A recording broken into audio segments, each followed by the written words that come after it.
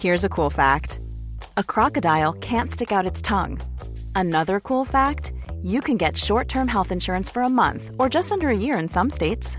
United Healthcare short-term insurance plans are designed for people who are between jobs, coming off their parents' plan, or turning a side hustle into a full-time gig. Underwritten by Golden Rule Insurance Company, they offer flexible, budget-friendly coverage with access to a nationwide network of doctors and hospitals. Get more cool facts about United Healthcare short-term plans at uh1.com. Quality sleep is essential. That's why the Sleep Number Smart Bed is designed for your ever-evolving sleep needs. Need a bed that's firmer or softer on either side? Helps you sleep at a comfortable temperature? Sleep Number Smart Beds let you individualize your comfort so you sleep better together. J.D. Power ranks Sleep Number number 1 in customer satisfaction with mattresses purchased in-store. And now, save 50% on the Sleep Number Limited Edition Smart Bed for a limited time. For J.D. Power 2023 award information, visit jdpower.com/awards. Only at a Sleep Number store or sleepnumber.com. Hello, everybody, and welcome back to the Two Norries podcast. I'm your host, James, and I'm joined by my good friend, Timmy Long. Hi, everyone. Rowan is on the deck. Say hi, Rowan. Hi, Rowan. What about Rowan's haircut, though? That is what you call a lovely head hair. I were waiting at the weekend. Yeah, but on the ball, Rowan.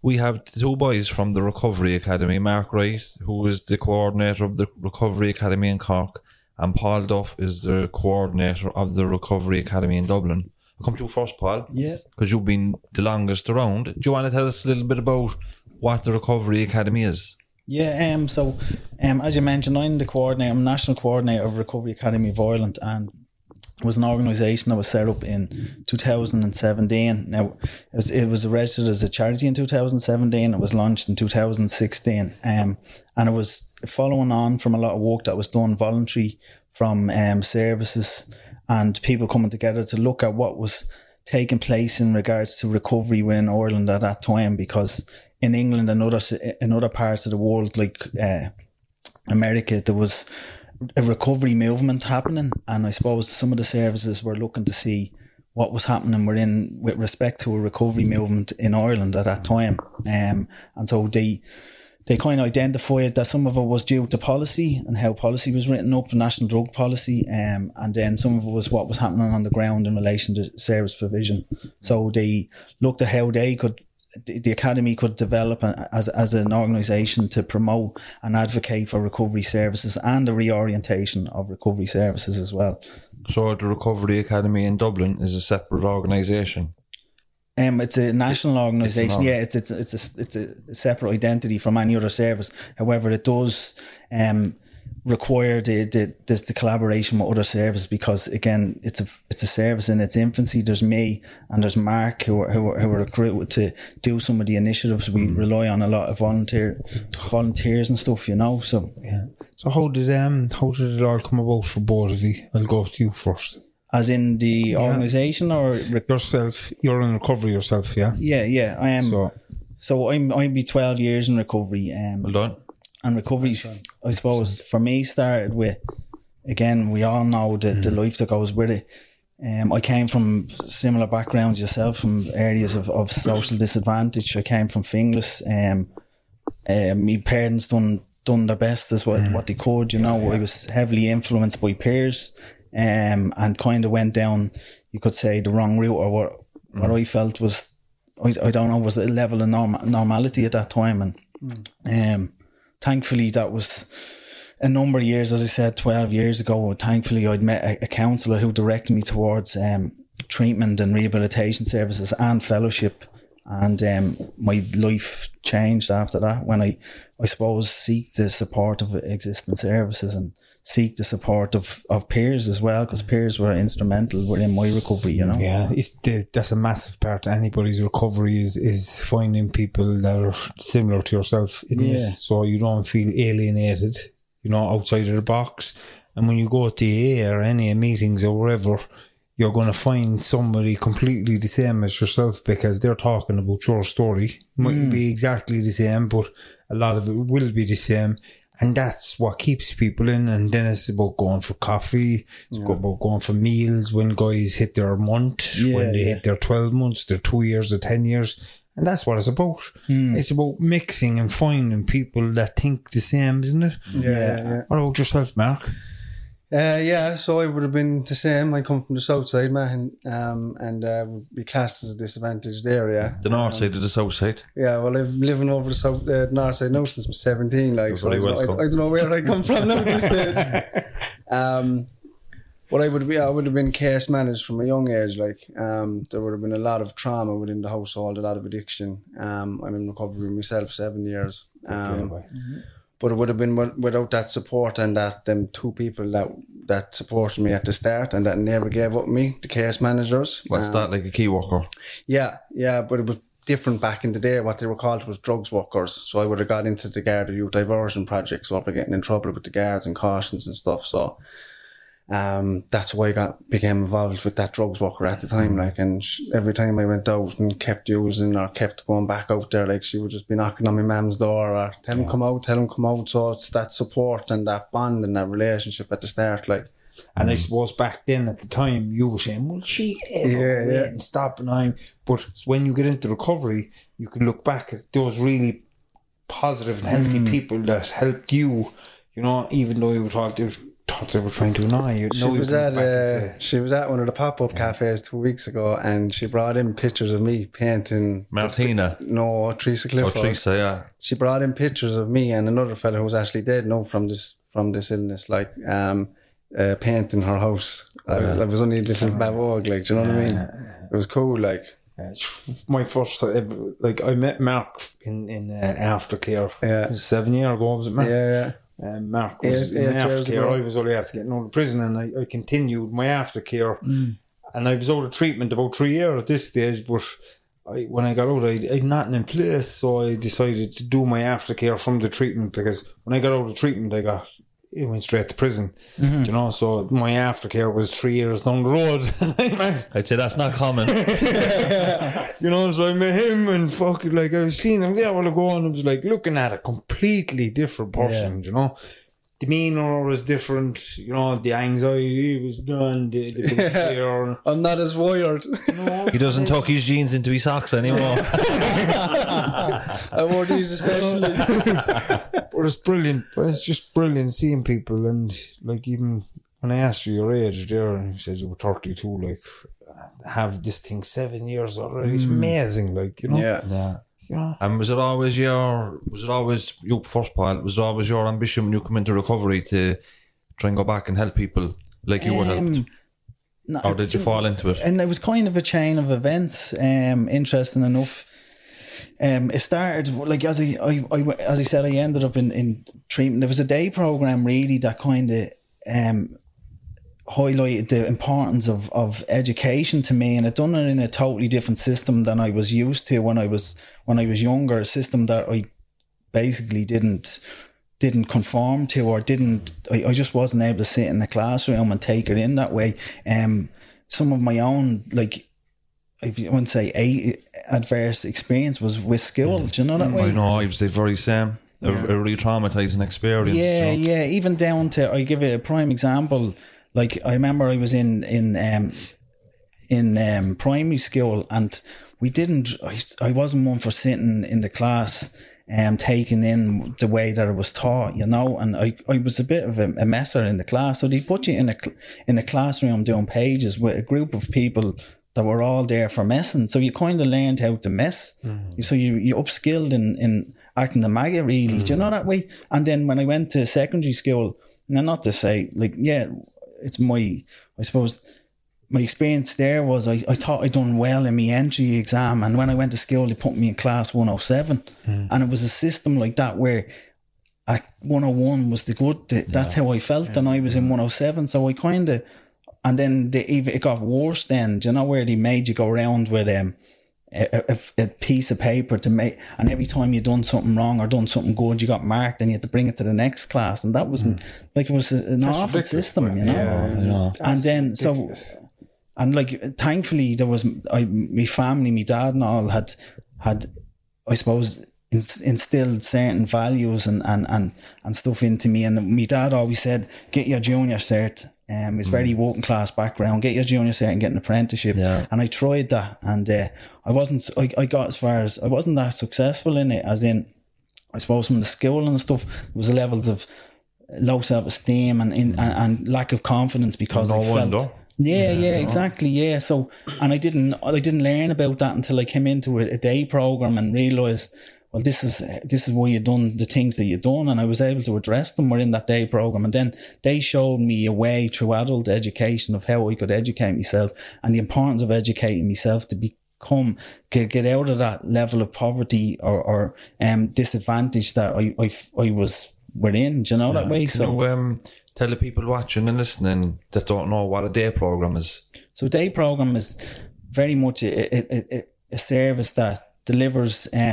It could be therapeutic interventions. It could be groups where you talk about what's going on for you at any given day. It might be looking at what had gone in the past, seeing was there any trauma or anything. For me, I don't feel there was trauma. If I'd done an ACEs scale, I'd probably hit a 4 or a 6, which, but within that day program, there was a big, the importance of education was instilled, where you start on, I think I heard you speaking before in one of the podcasts about starting at level 3 and moving your way up. That was me. And that was how it was for me. And I seen that it was a way out of educating myself. And I suppose to go back to your question that you asked was, did I find, I kind of went into education and I went into do a level 5, and it was a placement on the level 5. And, at the time, I had a very minimal charge. It was a driving offence at the time, and because it was outstanding, I couldn't get a placement. And thankfully, a friend of mine who was in recovery had done a placement with Lynn Rowan in a service that she was in. We know Lynn well. Yeah, and she's done a lot for the spent convictions. Yeah, that's and right. That was at that time. That's probably what I needed, was them minimal convictions to be spent, so I could actually. So I didn't want to get into addiction services at the time because I was like, I'm after coming from that. I know what, but then my opportunity arose to go into a service, and I learned what it was like to be on the other side. And that's where the journey began for me. That's where I realised I wanted to be in supporting and helping and looking at addiction, About yourself, Mark, how'd you get roped into doing that role? Do you know what? I stood up from a young child. I mean, I was small, I was skinny, I was foxy. I was diagnosed with all sorts. So, I was always kind of the black sheep as such, you know what I mean? And there would have been bullying. The dad wouldn't have been on the scene in and out of institutions and stuff like that. So that, I'll go back to case management again. The case manager that took an interest in me and was guiding me along the road, never gave up on me. She always, there was Mary Carroll and Teresa Clifford. Went into Tabor. I was a prime candidate for the pilot program of case management because I presented to the residential with multiple needs. On that, right? Can you define case managing for the people that don't know what it is? Case management, a case manager or case management? Both. So a case manager would be the person that a key worker will go to with the clients, and the case management will be an overarching framework of support, bringing in an interagency collaboration piece. So the homeless, the mental health, the addiction services, all coming together to support the client to get the best care possible. Remember that now for your next big interview. Joe Corby, but in a nutshell, case management is key working, not just for addiction or the drug use. A case manager key works somebody in whatever area of their life that they needs attention. A framework to bring in all housing, health, education, employment. Addiction might be part of it, but a case manager is like a general key working. Really. Yeah. So go on. So that and you mentioned Joe. So Joe back in the day was the one that was setting up the pilot program. So I got the case manager, and she stuck with me. Went out, came back. Went out, came back. And no matter what, I could always pick up the phone to her saying, "Look, I need to go into the relapse prevention. I need to go back into aftercare. I need to go back into residential." And she was always there, do you know what I mean? Never gave up. So I suppose through that, I went to further my education, started a diploma in UCC through Focus Ireland, supported me with that, and then done the degree. But I had to do placement then for the degree. So it was my old case manager that taught me about Kingbarrow House, Joe Kirby. She said, go up and ask him and tell him that you've done the pilot program for case management and see what he says, will he take on a placement. I didn't know at the time that he was after setting it up and that I was one of the first people to do it, and now I'm going up asking him to do placement. So I went up anyway and I met with Owen Coughlin and Joe Kirby, and I got placement up there then, like. And they're like, what do you want to do? I said, I just want to support people the way that I was supported through the case management procedure. And sure, he was after clicking then, like, who I was. So it was just class how it turned around of, like, I was the first pilot program and then you come full circle in a short period of time. That happens a lot, actually, with people in recovery. Like, they actually become the person that actually helped them the beginning of their own journey, doesn't it? Yeah, it is. Yeah, there's a criminologist there, a very famous criminologist in that field, like Dr. Shad Maruna. He's from Chicago, but he's based in Queens and Belfast. But he writes about he researches desistance, which is basically abstinence from offending behaviour. So it's like recovery for people that commit crime. It goes hand in hand, recovery. If you get your recovery in check, the desistance happens because we don't commit crime when we're in recovery. Crime is a bite. Anyway, I ain't gone off in it. But he talks about people that have come through crime and that are desisting now, or in recovery from crime, becoming the wounded healer. They go back into the service and they feel an obligation to help the other person. It's a way to make amends. It's a way to build back up the self-esteem. It's a way to right some of the wrongs that we've committed. So it's kind of like that, you know, people in recovery. But there's no better person to know what that person needs then as well. Yeah, because they're after going through it themselves, you know. So it actually makes a lot of sense. It's mad, like, just after doing full 360, like, and I try and support people now. Like, I very rarely say no. If someone needs something, I'll go above and beyond to try to give it to them. Score there, so But what's your role today? And tell me a little bit about the Recovery Academy in Cork. So the Recovery Academy Cork is a branch of the Recovery Academy Ireland. So it originally came down, Joe Kirby was in talks with Paul, and Paul was telling them about it, the initiatives that they were being set up in Dublin, and I was doing placement at the time, and I was like, look, that sounds very interesting, I'll take my hand to it. Done it for a while, loved it. So what I do basically is I challenge stigma, and I advocate on behalf of people. I set up initiatives to highlight addiction or recovery within the community. And basically I try and support people where they're at, and try to support people getting into education and anything. I can take my hand to anything, really. Like, do you take referrals from agencies or do you take self-referrals? I do both. So somebody can ring you up in the morning, say, Mark, I'm in recovery, I'm in addiction, I'm looking to get involved. That can be done. I do a lot of signposting. So what my piece is I'm trying to bring services together to communicate. And if I have someone that's looking for a residential and they're coming from a homeless accommodation, I can do that as well, you know, or signpost them to a group or to soccer that we've gone on a Monday, or I try to set up fun activities, pro-social events for people that are in recovery, because we've been in doom and gloom and the negativity for so long. I want to bring the fun aspect of things. Like, is there funding there for that then? You have to ask Joe Kirby, but there isn't at the moment, but he very rarely says no. Next time you'll go and go-karting in the rain, give me a shout. I was actually pricing it the other day for the kids' party. It's saucy enough. Like. But do you want to tell us a little bit about that soccer you've gone?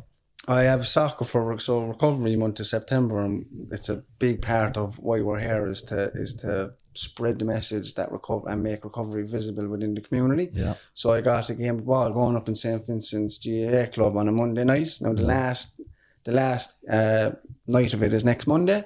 But I'm hoping to carry it forward. Just depends on St. Vincent's being nice enough to allocate the time. Like, but it's at 6 o'clock to 7 o'clock for anyone that wants to come.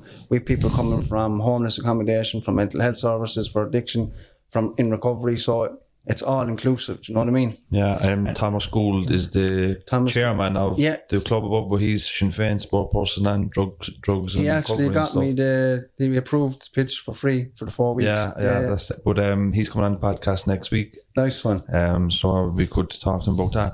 What about yourself, Paul? Anything happening about in Dublin? So as Mark mentioned, we are an advocacy service mainly that works to promote and look at recovery initiatives in line with the National Drug Strategy and the support and recovery element of it. So there's been a lot of services involved in doing things themselves at a local level.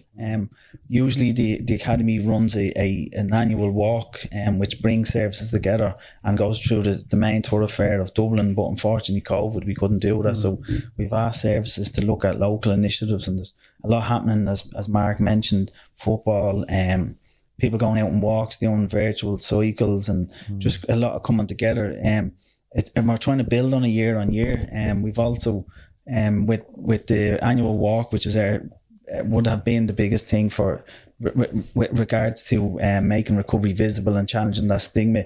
We now have a Leave a Light On campaign, which is taking place on the 30th of September. That will look at, with prominent buildings across Ireland lighting up on the 30th of September in a sign of solidarity for the whole recovery movement, and to show that recovery is possible, and again challenge the stigma, as Mark mentioned, you know. So on year, I've been employed since 2018. Since then I've been targeting task force areas like Cork and Kerry to look at how we could maybe collaborate and bring existing services together to see what recovery initiatives can be done across Ireland, and that's continues to be the goal, you know. It's a fantastic idea. It really it's going to open up a lot more doors, you know, when all the different agencies come together and they start creating.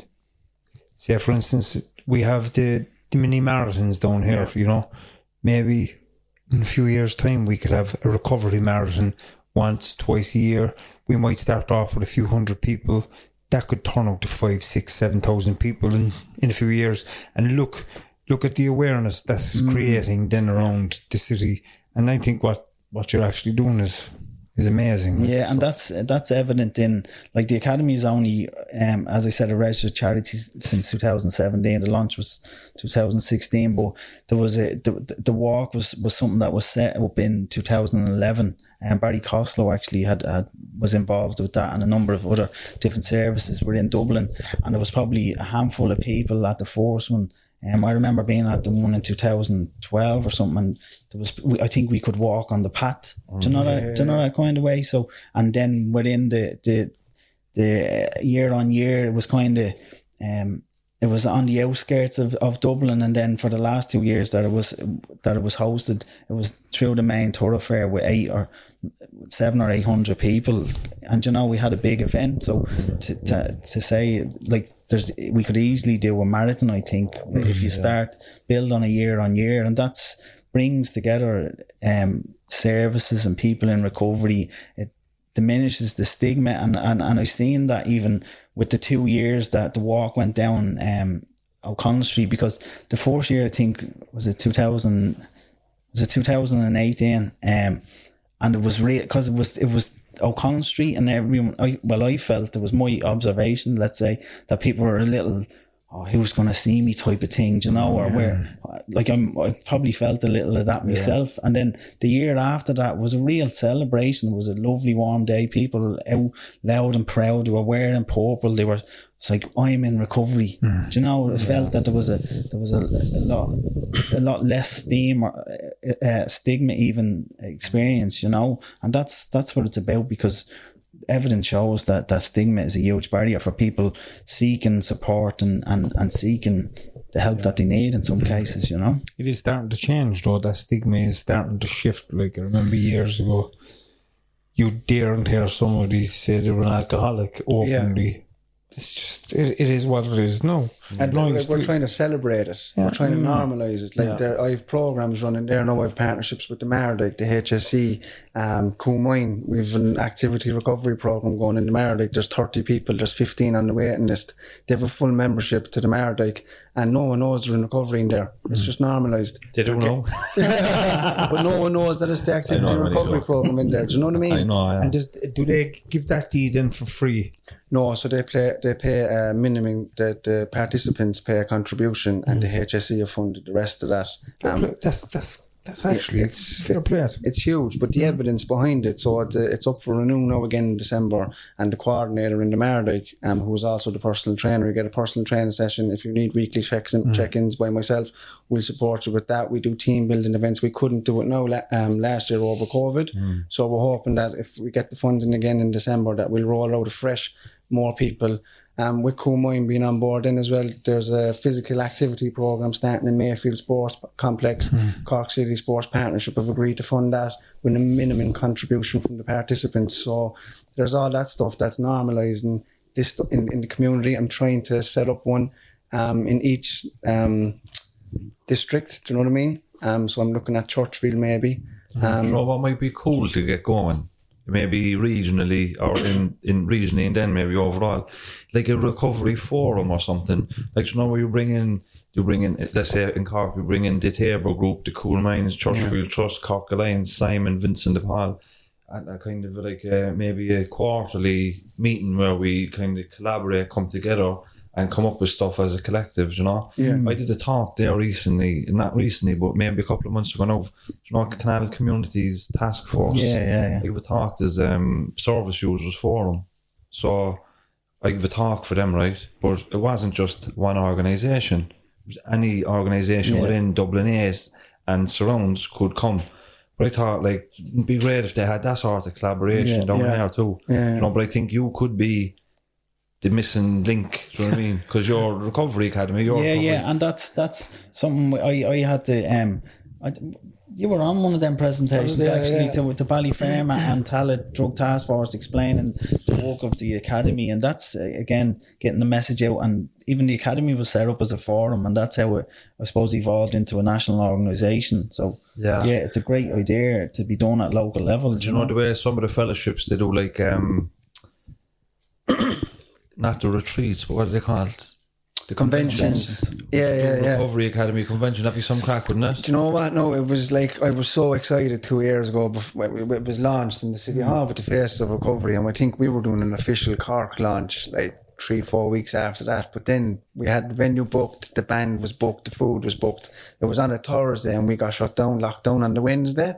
So we didn't actually get to launch. So I was pushed onto like social media and trying to build the platform without the capabilities of going out to tell people about it. So it's only in its early days since we're kind of out of lockdown, but 100%. I totally love to go to a Recovery Academy 100%, convention. You know? Get Willa White down to do a show. Timmy might do a strip or something for the O'Donnells. You read my mind, But you get fair buy-in from people. We've had a lot of people on the podcast that are in recovery, that are entertainers, that are involved in singing and acting. And we've mentioned something like this. We floated the idea of maybe a recovery festival, and we've had a few people on here, the whole bands are all in recovery, and they'd love to do anything like that. And something similar, that's what's been happening in Ballymun. They've had a month of events over the month of September. Finglas has done a month of a calendar of events as well, so it's happening at a local level there. It's the more people see what could be done, the more opportunity for it to be done, do you know? But it means a lot more. Like, it means a lot more than just recovery. It means people really overcome their trauma and their mental health issues.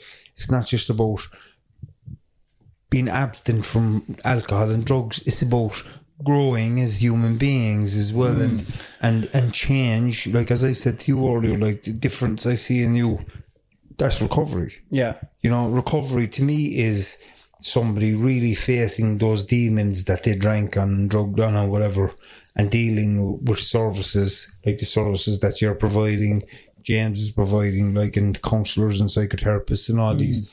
There is the recovery aspect.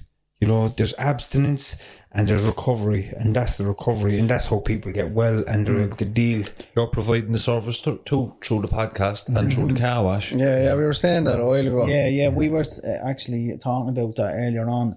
Again, another piece of that, how the academy came about was there was a piece of research done as addiction recovery, a contagious paradigm, and then David Best has wrote, he's a prolific researcher on the topic of research, and he talks about recovery being a contagion of hope. And that's very much what it is. You see, you mentioned fellowship, you mentioned it by even being on a podcast speaking like this, people with lived experience saying this is what they done. It can instill hope in someone, in many people. And but then it's about opportunity, like what you've talked about doing, setting up a car wash, setting up football games, getting people involved, a sense of there's an acronym that's used in the field of mental health, and it's CHIME. It's connection, hope, identity, meaning, and empowerment. And that's what you're trying to create within the whole recovery movement. That's what you're creating with the people with lived experience sharing their stories. It's like Maslow's hierarchy. Yeah. It's the exact same thing. You know, once you get the food and water, you kind of move up your self-esteem and all these other things where someone's kind of their self kind of noted and their self enlightened. In recovery, then it's like get rid of the heroin and the crack and the alcohol, and then move on. Then right, maybe I need a job now because I need to be independent, and the education, and then the relationships when you're in a good place. So everything, but that is recovery. Well, one thing I wanted to say to you there, what was it? It's something in my head there now. What was it? The two boys are good looking. No, I come back to it. But something I was thinking about there when you were talking was I'd love to get part of some sort of like a bowling tournament or a pool tournament or something like that, because there's a big fellowship in Cork. There is, and in Dublin. You know, and it'd be great, some of the fellowships are very they're anonymous. Right. Yeah. So by nature, they're not visible. Yeah. Do you know what I mean? So that's grand if that's what you want to do. And I was part of that for a long time. And occasionally, that's great. But what we're trying to do is become more visible. Oh yeah, what I was thinking of was, so on that point, while I'm on it, right, it's about, having fun activities that are visible, that you're not, we are in recovery, we're not ashamed of it, we've done bad things, but give us a fucking break, do you know what I mean? And showing people that, look at the crack the boys are having there, I'm in the depths of it here. Yeah. You could be in the depths of it, you could come down and join in that game of pool. You could take, I suppose, and with recovery month being September, I love fucking September because it's to show and make recovery visible. So you only love September because the 6 kids goes to school. Well, there's that as well. But it's about highlighting it and setting up these initiatives. So it's this year, because COVID has slowed down and we can actually go out. We set up pop-up cafes. So in Cork, we held the first one in the Garden Cafe last month. So we've 3 now next week. We've 1 last week. What's the ones next week? So next week, the one is Monday night after the game of ball up in St. Vincent's GA from 6 to 8:30. There's a mobile coffee truck going to go up. We're going to have lights. We're going to have banners with pop-up cafe on it. And we'll be there. I'll be there on there. Yeah, definitely. 100%. Nice one. Yeah. The next one is on Tuesday. So I'm Corking. We have a podcast actually on Monday. You can do it up outside it. We'll figure it out on there. The next one is in Tuesday in Tralee. So I broke ground with Kerry. I'm one person, so it took me a while to break ground with Kerry this year. But Tralee have agreed to light up prominent buildings as well, and to have a pop-up cafe down in Shanakeel.